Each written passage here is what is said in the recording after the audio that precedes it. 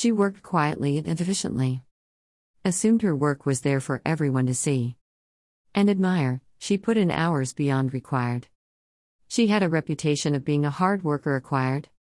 She did not talk much about her accomplishments though. Small talk would interfere with efficiency and make her slow. So she believed, besides she operated with the conviction that action spoke louder than words. Impeccable work made the distinction. She had assumed she would in her career make strides because of her dedication, eventually, so she let it slide. When others, men, more vociferous in their opinions, without doing as much, were given the power to make decisions. And she, the quiet one, was sidelined. At every opportunity for promotion she was left behind. Slowly she noticed that she would receive time-intensive projects that were less important perceived, while the plum assignments that more impactful seemed would go to her colleagues who were more competent deemed.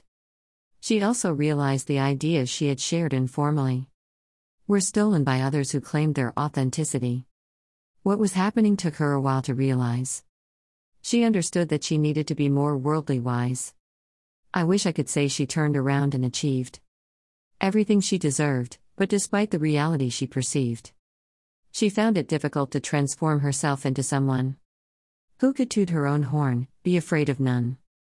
She has grown smarter and no longer accepts having work dumped on her. In this respect, she has made some strides, but still struggles to be heard in a room full of assertive folks who still have the final word. Actions speak, but words do too. Women need to speak up more at work, it's true. Is this social conditioning that lets women be on the sidelines, not front and center for the world to see?